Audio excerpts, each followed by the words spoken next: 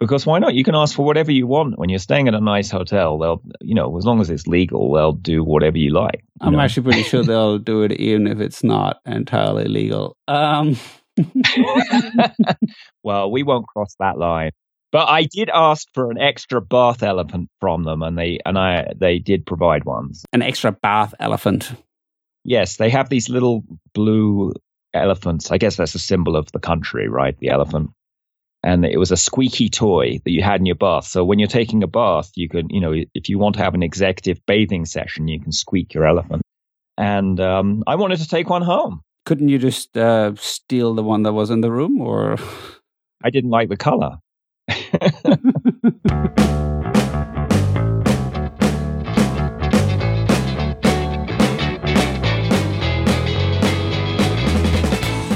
Welcome to Brewed in Bangkok, the podcast about the people you meet in the city that makes a hard man crumble.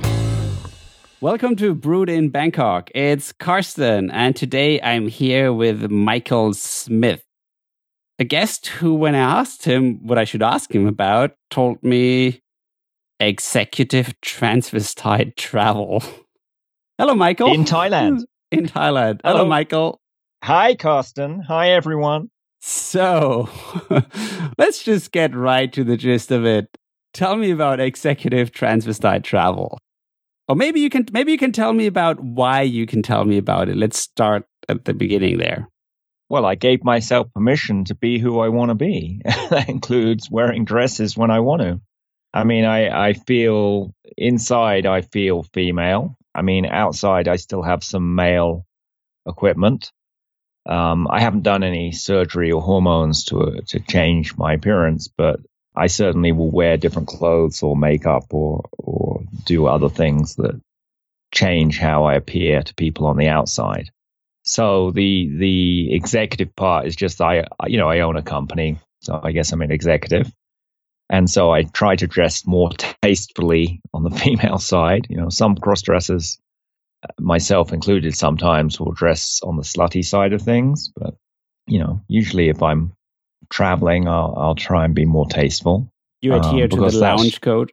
The lounge code. Well, what's the lounge code? I don't know. I don't think there is a code. Most people just, I guess, happen to look a bit more formally dressed because it's mostly business class and most of them are traveling for work. So kind of there is a connection there, right? I used to work for an airline, and when we traveled business class, we were expected to dress a certain way, and that was also to match like what other people were dressing. Yeah, I don't worry too much about to be honest, airlines are taking your money, and if you're paying for a business class ticket, they're going to treat you nicely, pretty much however you're dressed. But yeah, I usually dress pretty nice to travel. Yeah, so a lot of the time I just dress ambiguously. It's not totally male or female, because dressing fully female does take more work. So wait, you dress ambiguously because you're too lazy, or? Yeah, basically. I want to be relaxed and comfortable. So, there's a subsection of female clothing that isn't always comfortable to wear for long periods of time. Like high heels are the obvious example there. Wearing a bra for a long time is painful on the chest too. It leaves marks. You've probably seen these on women when they get undressed. It's not exactly the world's most friendly piece of clothing. And certainly, I haven't met anyone who can wear high heels for more than a few hours and not have pain in their feet.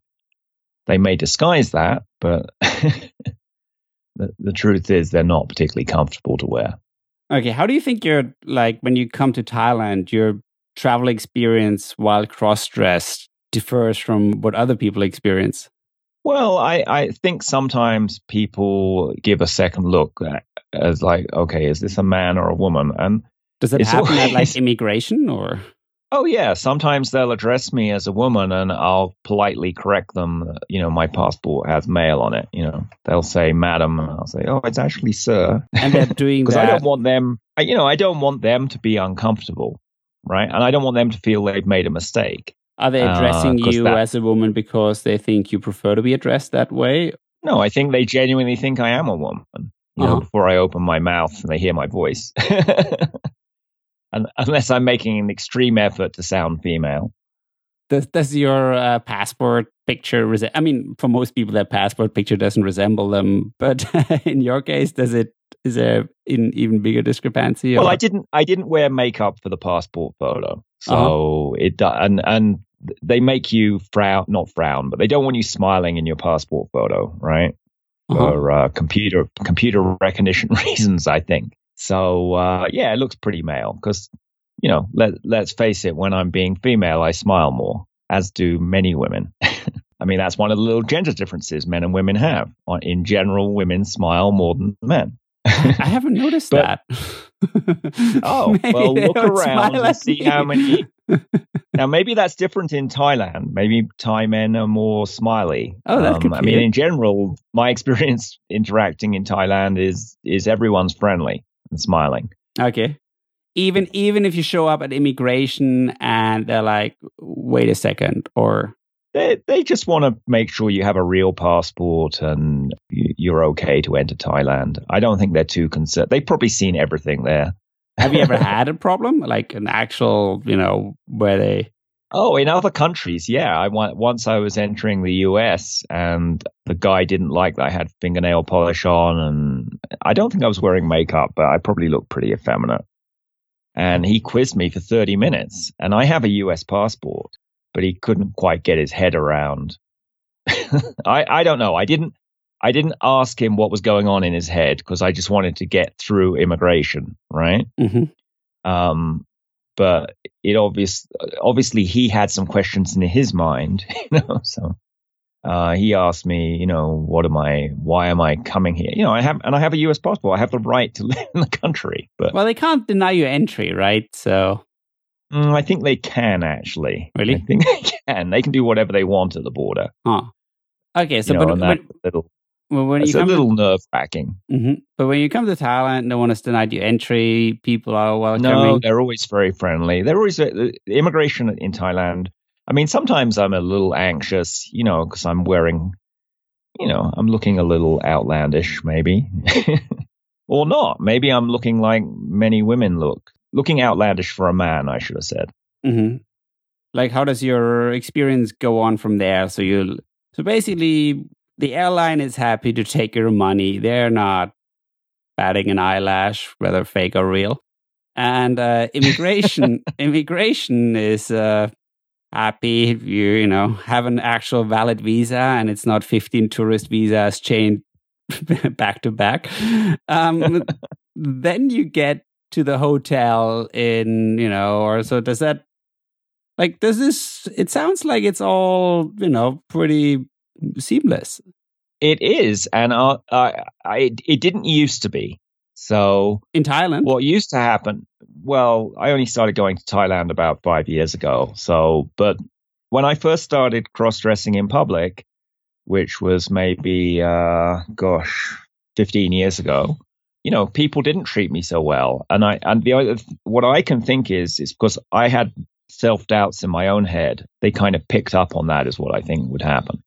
But now I'm like confident, and the people at the hotel are, they're very happy. And sometimes they'll address me as sir and sometimes as madam, depending on, it's hard to tell. Are they calling me madam because they're seeing me as a woman, which is definitely sometimes the case?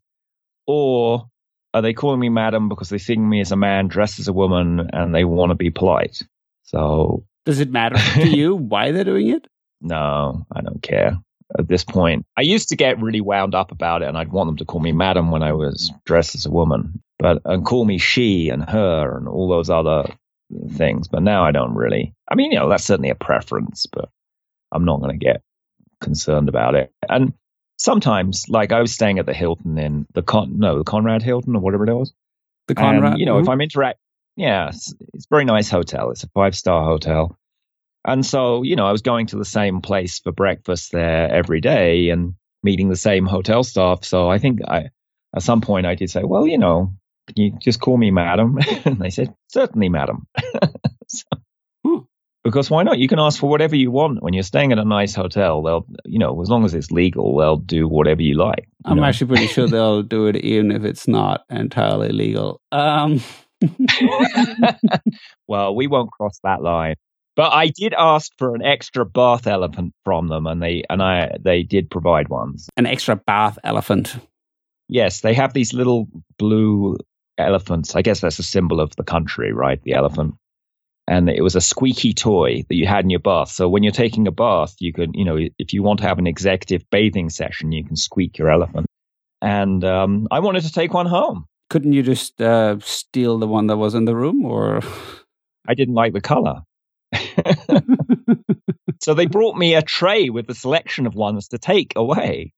Oh, that is great. So, yeah, I mean, got to ask for what you want in these places. I mean, they can say no.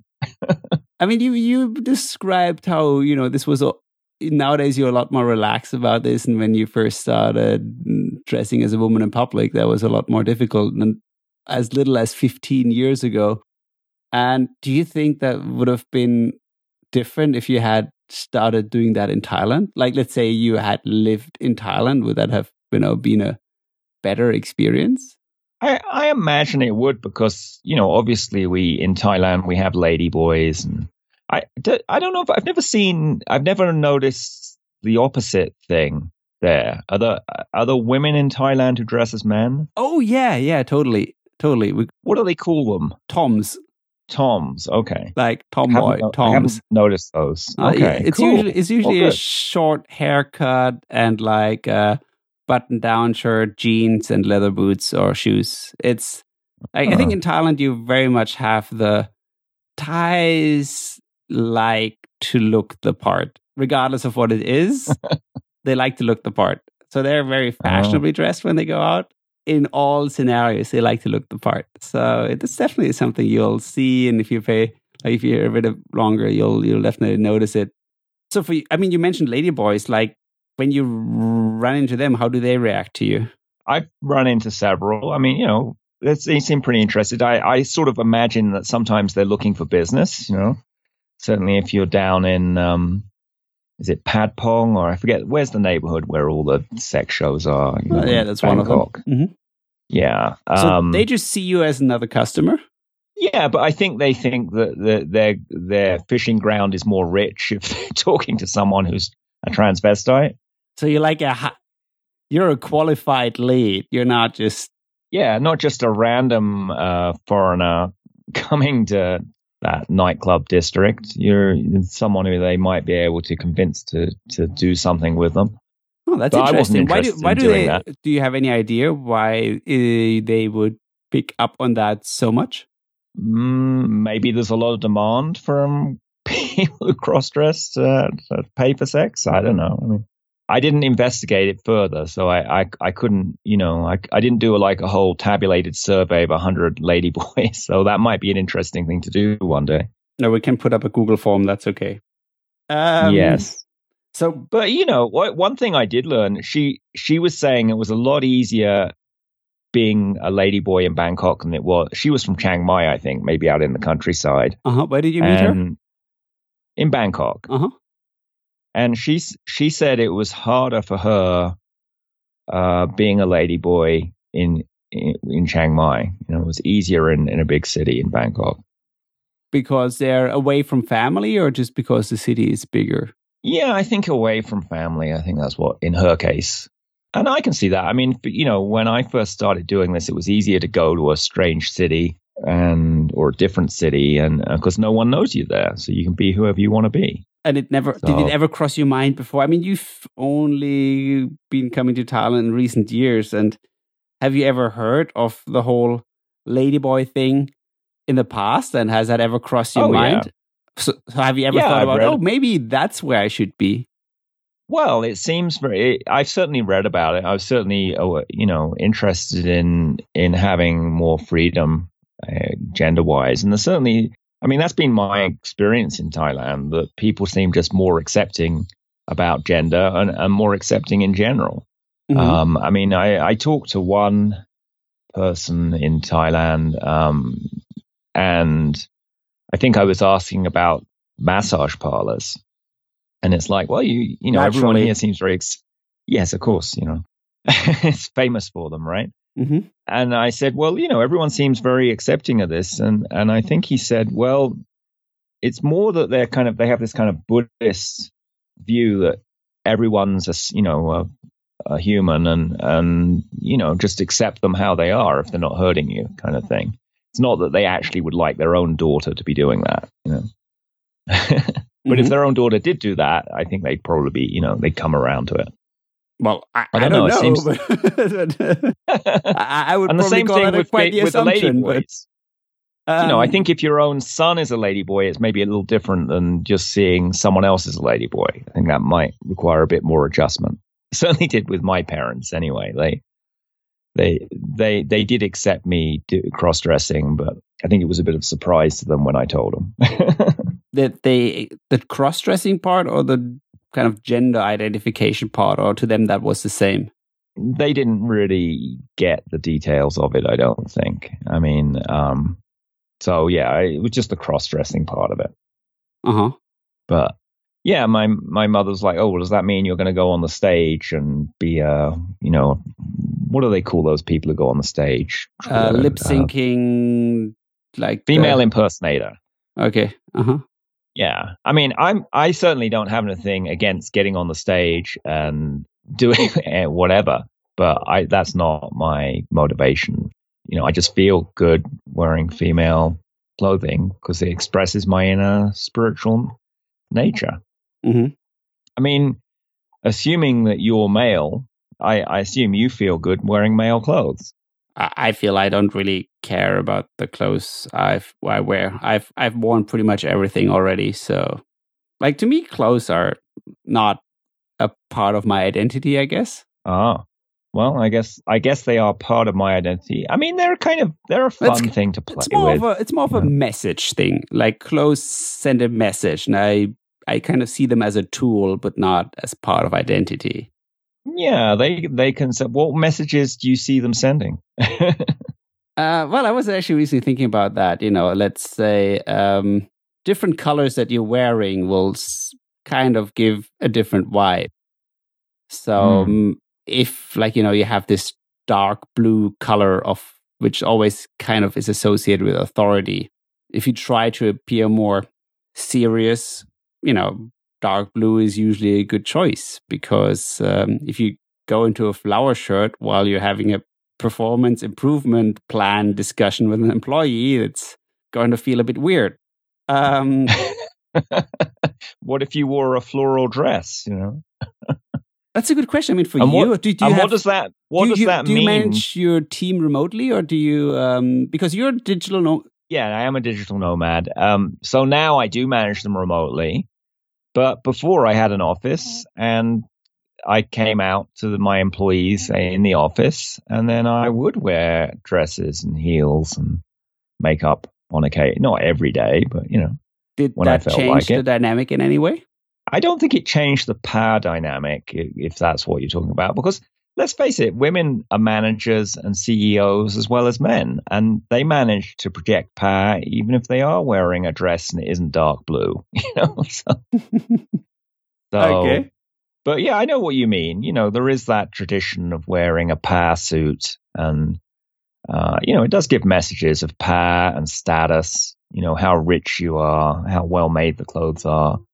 And color is part of that. Also the cut and the material and length and all those kind of things. But I think it was for me, it was certainly a good experience. And I think for them, really, it was a good experience because it let them be themselves more than they, you know, at work. Do you think they kind of knew already? So it was really a surprise to them? No? No, they didn't. No, what was that day like when you first walked into the office? Well, I was kind of anxious. You know, are they gonna? You know, I told them that I do this, but that's not the same as actually doing it. Oh, you told that they knew. Basically, you told them that is something you do, so that it wasn't like it came completely out of the blue. I decided to tell them because I just wanted to be more out. You know, because I just hiding part of myself creates anxiety in me. And, you know, and if I've been, for example, if I've worn makeup the day before or worn nail polish and it's hard to take that stuff off perfectly. You often end up with a little trace of it there. So, I'd be always anxious about, they're going to tell it all they know. It's much easier just to tell people. Yeah, I met them each one-on-one and told them, and I said, look, I'm just sharing this because I want to be myself. And I was really nervous, but they, all went fine. And then I said, I asked if they had any questions, and I said, this doesn't affect the work side of things. And then I met all of them together as a group so that they all knew, each of them knew. Mm-hmm. And my girlfriend at the time, she came along to provide moral support. So, yeah, all went good. And then, but the first day I turned up dressed as a woman, I did feel slightly anxious. And, I've been doing this for a long time, but I mean, there's still sometimes, if it's in a new group of people or a new situation, there's it's like public speaking in a way. I don't know if you public speak, but I speak to crowds, and if I'm giving a talk to a new group, it feels a little different. There's a little bit different anxiety there. We know each other from this entrepreneur conference that takes place about once a year in Bangkok. And I noticed last year was the first year where at the after parties, you basically went all in on dressing up high heels, in spite of them being not too comfortable, and makeup. And boobs. Don't forget the boobs. And boobs, yes. Thank goodness for foam rubber, right? Uh-huh. So first time boobs in Bangkok. That's a little like brewed in Bangkok, but it's boobed in Bangkok. Boobed in Bangkok. Okay. Well, there we go. That's our episode title. That's a conference where you maybe know people in other contexts and you've met them in the year before, yes. And then it's a business conference, and then the first time you fully dress up. Like, what went through your head then? Well, I was a bit anxious, but I just did some energy work to calm myself down, ground myself. And I'm sure I asked, what would it take for this to go easily and joyfully? And it did. People are pretty relaxed in that group. So did you get any kind of reaction out of, I mean, this is like digital nomads and entrepreneurs. So I guess there are a lot of travelers. So they're kind of a bit more used to experiencing, newness every day. But did you get any reaction, or was it more like you showed up and it was like nothing had changed? I think there was some reaction. I think people were a bit, I'm sure people gave me a second look. Uh-huh. And then the only reactions I remember, I got some compliments on how attractive I looked, which is pretty standard for when a woman is dressed attractive. Huh. Well, did it go as you expected? I don't know if I had an expectation, but it went pretty easy, and it was only for like a couple of hours. So the high heel action didn't get tiring. Mm-hmm.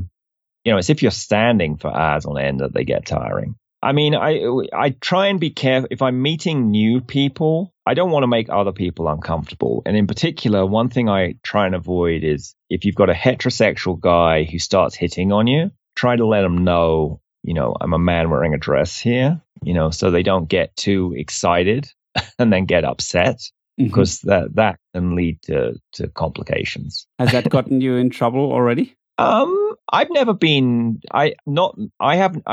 hit for that, but I have had other friends of mine who cross-dressed or transgendered, who have had violence against them, because I think, I can understand if you're a heterosexual guy and you think you're hitting on this girl and you're thinking you might have sex with her, and then it turns out they're a guy. I imagine what goes through their head is they're like, oh, does that mean I'm gay? Because I've been hitting on this guy wearing a dress, and then they get angry. And instead of taking it inwards, they take it outwards. So. You mentioned Thais seem to be some of the most relaxed people when it comes to you, and as well as the digital nomads you meet here. So it sounds like you're very much surrounded by people who kind of take it easy while in Thailand. Yeah, I mean, I didn't have any problem in Thailand. I mean, if anyone listening feels like playing with their gender, I would highly recommend Thailand as the place to do it, Bangkok in particular, because I don't think anyone's really going to bat much of an eyelid. There's so much wackiness that goes on in Bangkok to start with. And I live half my year in Peru, and it's fine here too, even though it's a more conservative country. And I think the reason may be that they think foreigners are pretty crazy to start with. So a foreigner wearing a dress is no more crazy than being a foreigner. Right. Whereas if it was someone, one of their friends doing it, they may be more excited about it. So, I think as long as you're just doing things that are legal, and as far as I know, wearing makeup and dresses and high heels in Bangkok is totally legal, if not encouraged. So your takeaway actionable advice is, if you are in a position in your life where this is something you're not certain about, or you want to test it out, just buy a flight to Bangkok and pack the suitcase a bit differently and test it out for 2 weeks, or... Oh, absolutely. And I'm pretty sure there are even services in Thailand that cater to that, would assist you with your makeup and whatever. I mean, I know there are services in other cities, certainly in the United States, that do that. So I'm almost sure that Thailand is seen as a cross-dressing and transgendered destination. I'll have to look that up for you later. So. What about other expats? I mean, like, not everybody here is a digital nomad in their 20s, but you have like very different demographics here as well. Do you notice different reactions there, or do you just not have any overlap? Well, I have to tell you that, first of all, I used to get concerned about people staring at me, right? But I got over that, right? I'm almost blind. It's almost like I have horse blinkers on my face. Kind of. People stare at me and it's like I don't even pay any attention. So that's partly from the cross-dressing aspect. I just ignore it. But it's also, if you are a beautiful woman in this world, which is that's where I'm aspiring to be, right? And I think sometimes I achieve that because people interact with me as though I'm a woman. And you get stared at. I mean, men don't realize this, but I think most women listening realize that men stare at women. And the more attractive you make yourself with clothing and makeup and hair and what have you, the more they stare. And I mean, sometimes that's nice because it's like you're getting attention, and other times it's creepy, but it's just something you get used to. When you first heard about ladyboys in Thailand, I mean, it starts already with that term. Do you feel that is kind of a fetish? Sure, there's a fetish angle to it. I mean, there's a whole fetish angle to the whole of gender and sexuality, whether it's heterosexual or gay, Okay, and do you feel that's do you happily take the fetish with the acceptance, or... What does fetish mean? It's like an obsession over a certain piece of clothing or a certain way of doing things, I think. I don't know. Not quite sure what fetish actually is. But yeah, there's definitely a fetishistic, I can't even say the word, fetishistic attitude. Okay. I'll give you an example. So go for it. I know a guy who runs a website which is called myladyboydate.com. And he's been doing quite well with it. And, a few months back, he told me he's going to launch a second brand, which will be called mytransgenderdate.com, which kind of hints at, okay, so there is two very significant customer groups that identify in one or the other camp and that don't seem to have a lot of overlap. And I thought that was very interesting. That I'm pretty sure he has the same database behind it, but just the branding. One is like the Ladyboy brand, and the other one is a transgender brand. And I thought it was very interesting to have these two approaches to the topic. What do you see the difference between a ladyboy and a transgendered person? That's a good question. I think I'll give you an example. What something I've seen or heard about from close friends is that I think transgender is more about an identity, and people struggle with an identity and they try to support each other who are also struggling with similar identity issues. And Ladyboy is also about aesthetics, meaning there is an aspiration not just to identify with a gender, but to achieve an aesthetic ideal. So what is not so often talked about is that there's actually a lot of discrimination among self-identified ladyboys who discriminate less good-looking ladyboys. They're like, "Oh, you're fat." My goodness. Oh, you're not. You're not as pretty of a ladyboy as other people. So there's like, there is definitely that's. And how is that different from genetic females treating each other? You don't think women don't get up to that kind of behavior in their own subtle way? They would deny each other say, wait, you look so bad, you shouldn't identify as a woman? Well, I don't think they'd phrased it that way, but like they certainly may not treat someone who doesn't look as attractive. That certainly goes on. So for you, it's the same thing. For you, there's not really clearly distinguishable. I think it's a different.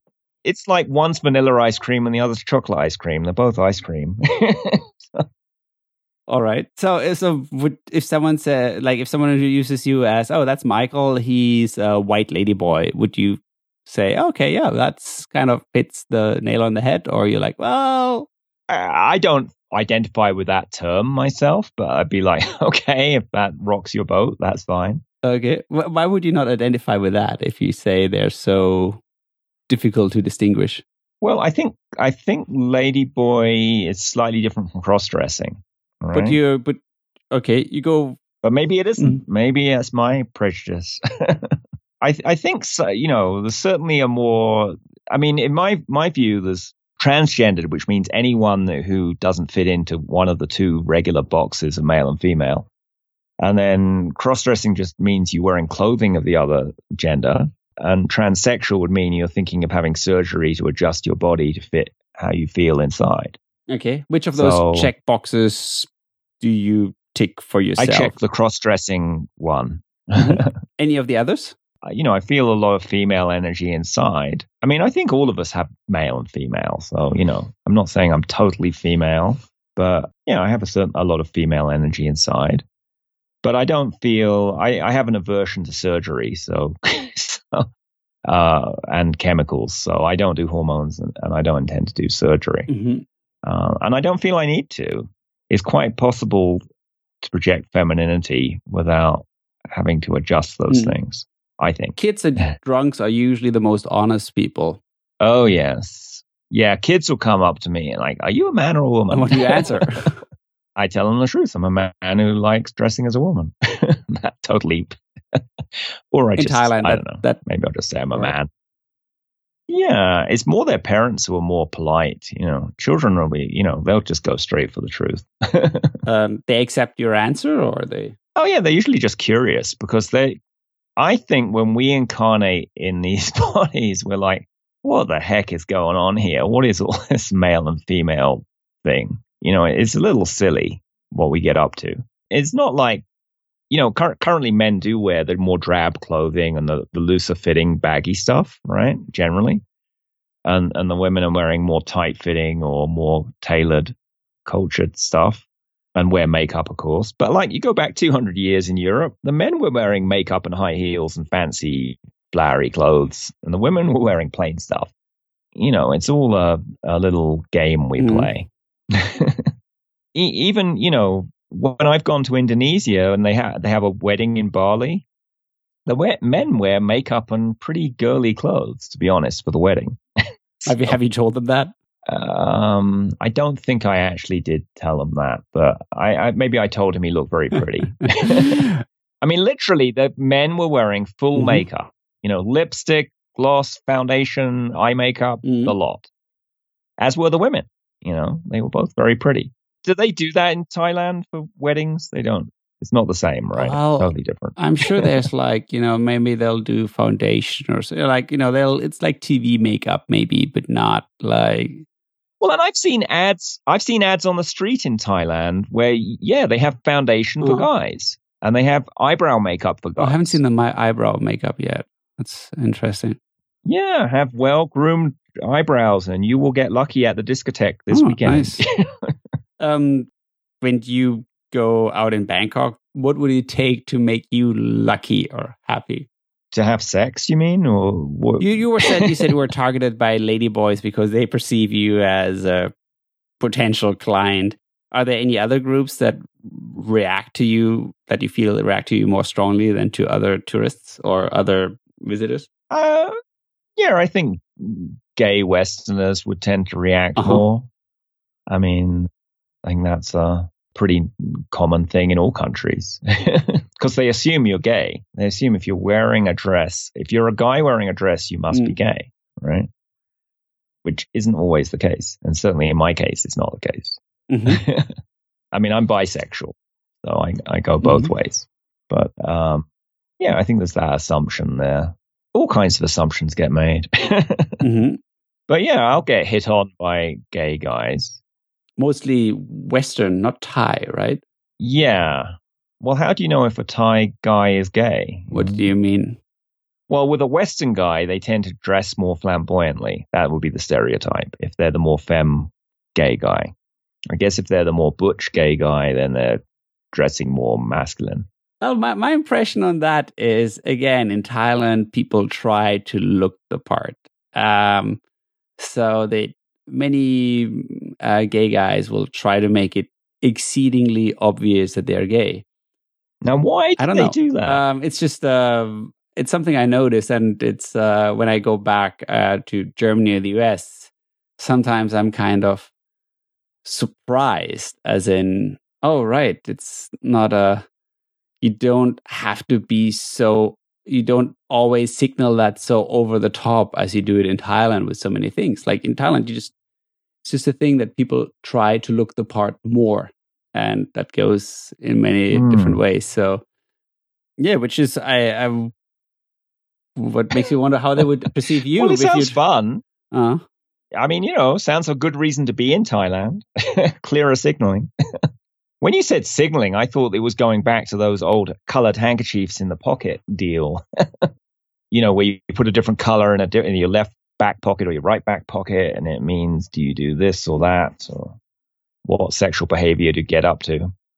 And are you receiving or giving? Depending on if it's on the left or the right. That was really before my time. I never heard of that. I think it was an American thing. Okay. Yeah, they had. You can look it up on the internet. There's all different color. I won't list out the explicit sexual behaviors because there might be some sensitive people listening. But just imagine a smorgasbord of different possible activities you might get up to with someone, and whether you're giving or receiving said activities. And then you'd stick a handkerchief in one side or the other. And I guess you could have several colored handkerchiefs, up your sleeve to stick into your pocket, depending on whether your mood changed after the third vodka martini you'd had, Oh, all right. Learn something new every day.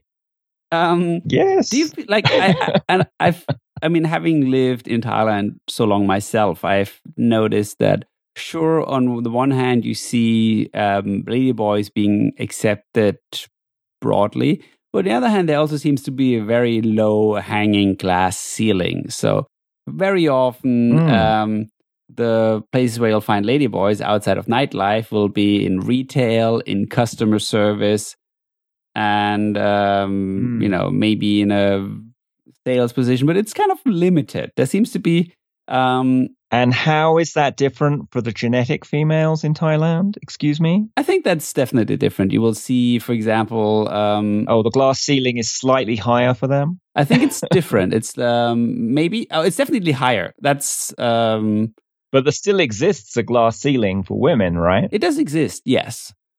Though, what I wonder about is, do you feel that this glass ceiling, that this kind of, the way that being a ladyboy is in a way permitted in Thailand is also kind of in a very narrowly defined area, whereas maybe elsewhere it's more vague, but there's no such set boundaries? I haven't really thought of a transvestite glass ceiling in other countries, so that's an interesting idea. I'll have to see if I can find where it is. I've never hit it. I mean, I just do what the hell I want to do. I mean, I'm sure it does exist. Like, I don't, it's... Well, Yeah, probably does. I mean, could a transvestite become president of the United States? Maybe could a transvestite be a congressman? Could a transvestite be a CEO of a Fortune?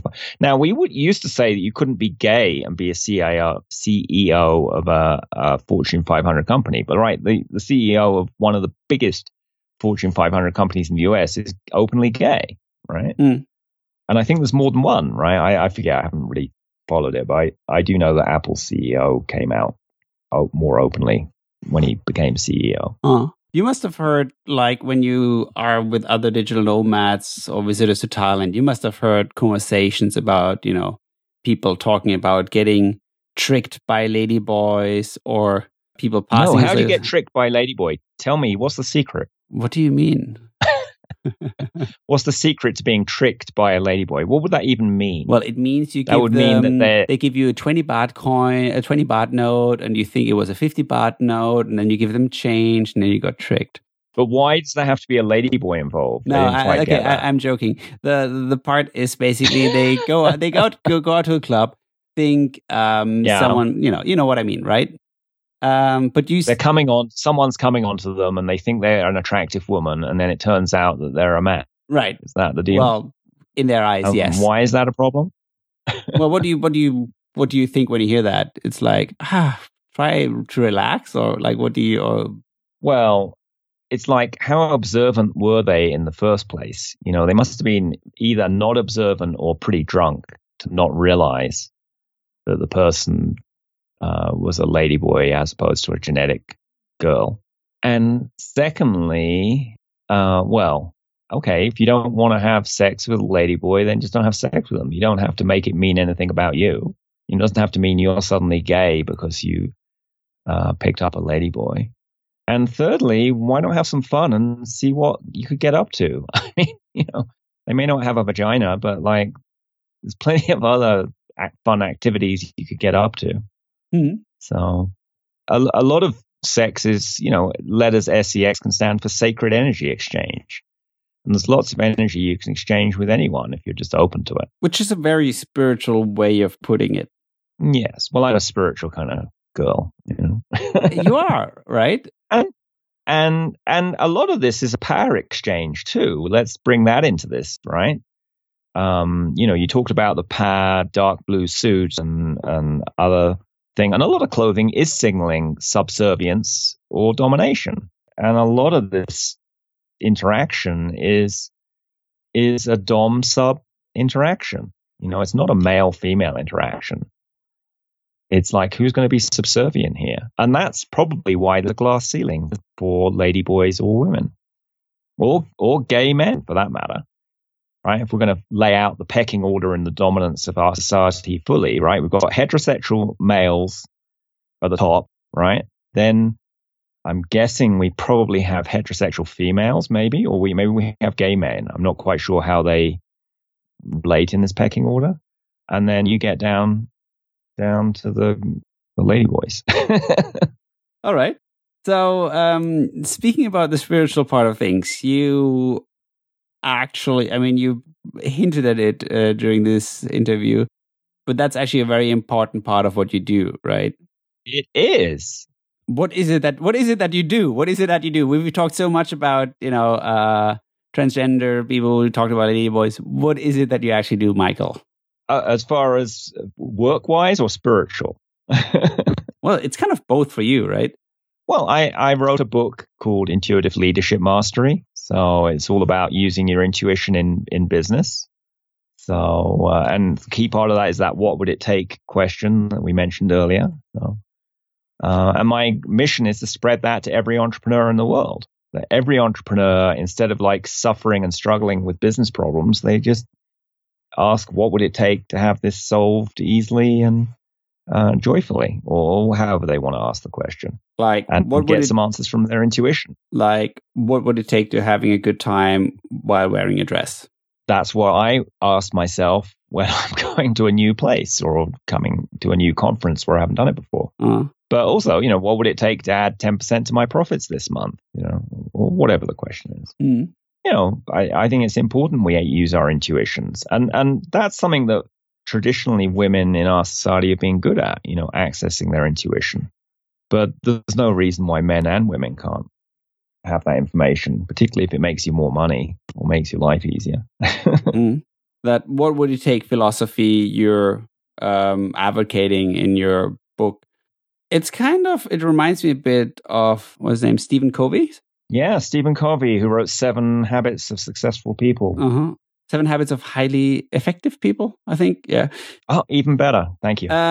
He starts with kind of start with the end in mind. Like, where do you want to go? And then work your way backwards. Is that along the same lines? I would say it's related. I mean, they're both personal growth, but the what would it take is very different from thinking, how can I get to where this thing is? Because when you ask, how can I have 10% more profit, or how can I go to this party with other entrepreneurs wearing a dress and have a good time, my thinking, my rational mind starts having to figure out, well, what's the solution to this? What are all the steps? Whereas when I ask, what would it take? I don't have to know the steps. It could just magically appear, or it could be I'm getting an inspiration, I wear a certain dress, or that if I'm trying to increase my profits, I I email my list a certain way or do something else to get the result I want. Or it could be I get someone else to help me. It doesn't have to be me who does all the work. So it's a little different. I mean, it's been a while since I read Stephen Covey's book, but I think it was more from a rational point of view that, you needed to know all the steps to fill in the thing. I think, he had a bit of a structure to it and the different steps. It wasn't 7, of course, 7 habits, right? So 7 habits, right. But, we don't have to have, the problem is there's so much chaos and change going on right now, from the political spectrum to social change to technical change. We can't do it all rationally anymore. We have to use our intuition if we're going to. Can you give me an example where you use that? Well, where you taught a client to, disregard all the Excel sheets and go with your intuition? Sure. I had a client, her lease was up and she was feeling stuck around finding a new place because she really liked the place that they were in, but she couldn't renew there for a particular reason.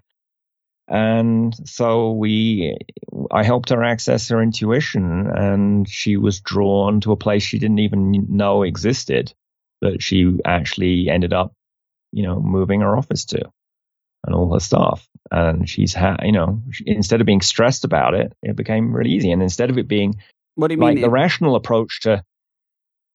What do you mean she didn't know it existed? It was like an empty office down the road, or what? Yeah, it was a place she hadn't even considered, and it came to her intuitive mind to check it out.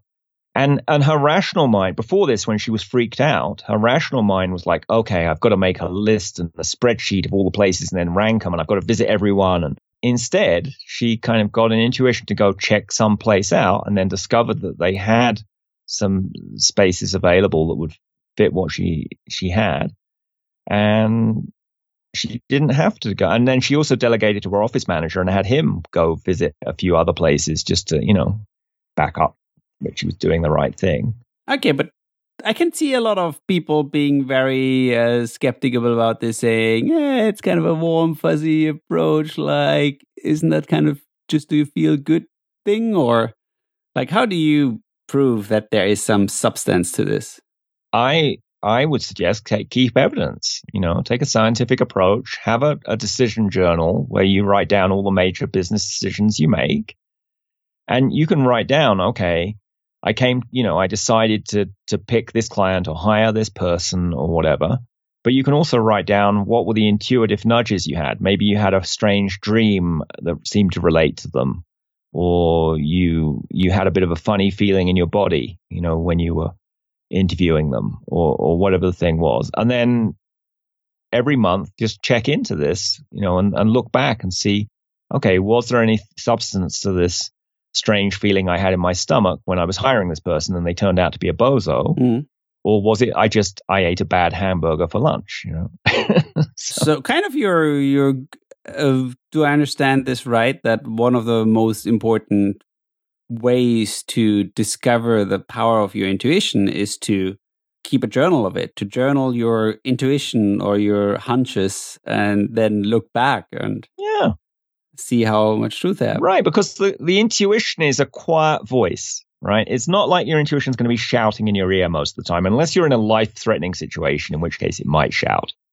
But generally, our intuition is the quiet voice. I think it's sort of like, imagine you were driving in a car and you had a quiet child, your inner child was sitting in the back seat, whispering at you, saying, make a left turn, there's something good there. But you've got the radio turned up to the max, and you've got two loud people in there, judgment and ego sitting in the car as well, having a party. You're never going to hear your intuition. You've got to get quiet in order to be able to hear it. But if you do hear it, she may have some good advice. It's like the inner GPS, But if you're not listening to the GPS telling you, turn left here, turn left, you're going to avoid a lot of traffic, then you're going to end up struggling and end up in traffic jams in your business. But you haven't always been this intuition minded or intuition controlled. No. Actually, yeah. No, I used to be very rational. I did a maths degree. Yeah, I checked it out on LinkedIn. And I enjoy it, and I still like that. Mr. Michael Smith has a master's degree in math from Cambridge University. Indeed. Where you graduated 50 years after Alan Turing did. We went to the same college. Uh-huh. Probably I sort of wished I came out when I was at college. I didn't, but, I have fantasies that, wouldn't it have been fun if I could have worn all these outfits and been more out then. But, he went to the same college I did. Unfortunately, back in the 1950s, being different was not viewed as a positive thing. So he committed suicide. Do you feel like when you started your math degree at Cambridge, were you aware of that? Were you like, did I know I cross-dressed? Fuck, of course I knew I cross-dressed. I'd known since I've known.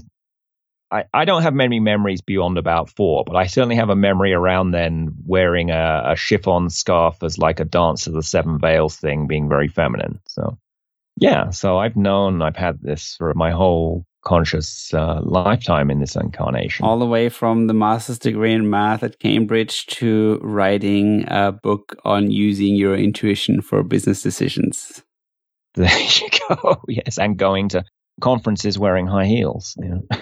Yeah, where probably women are wondering, why would you do that? Why would you torture yourself this way? Yes. Oh, well. Well, actually, it is interesting. Women wear high heels less these days. Uh-huh. They still will wear them. And where do women wear high heels? It's either fancy social occasions like a wedding, or if they work in some industry like banking, right, where they have to dress up more. But a lot of careers, people don't wear them anymore. Which I guess is good for feet. And I don't blame them. Yeah. Very good for feet, yes. I mean, I don't know if you've ever worn them, but they could go from okay to being bloody painful. But of course, we have to suffer for beauty. Isn't that the belief? Yes. Well, it kind of, you wouldn't suffer if it wouldn't look good. So that's how the association comes about. Now, I know, but who decides what looks good, Maybe the things that other people don't do because it hurts. So, also, you are not only writing books about intuition, you actually also run a software company, right? I do, yes. I do custom software. So, but I think creating software is definitely, and I've given talks on this at programming conferences, that, it's both left brain and right brain. You've got to be able to organize things logically, but you also need to be able to see the bigger picture and, communicate well. And I think also use your intuition. If you're trying to find a bug in a program, often I think everyone who's involved in software knows that sometimes you take a walk around the block, or you take a nap, or you have a shower, and you suddenly get the answer to whatever the problem was. And that ain't your rational mind talking there. That's your intuition. Well, the problem only being is if you're listening to a podcast while going to work, your intuition, you have the radio on, you can't hear your intuition, right?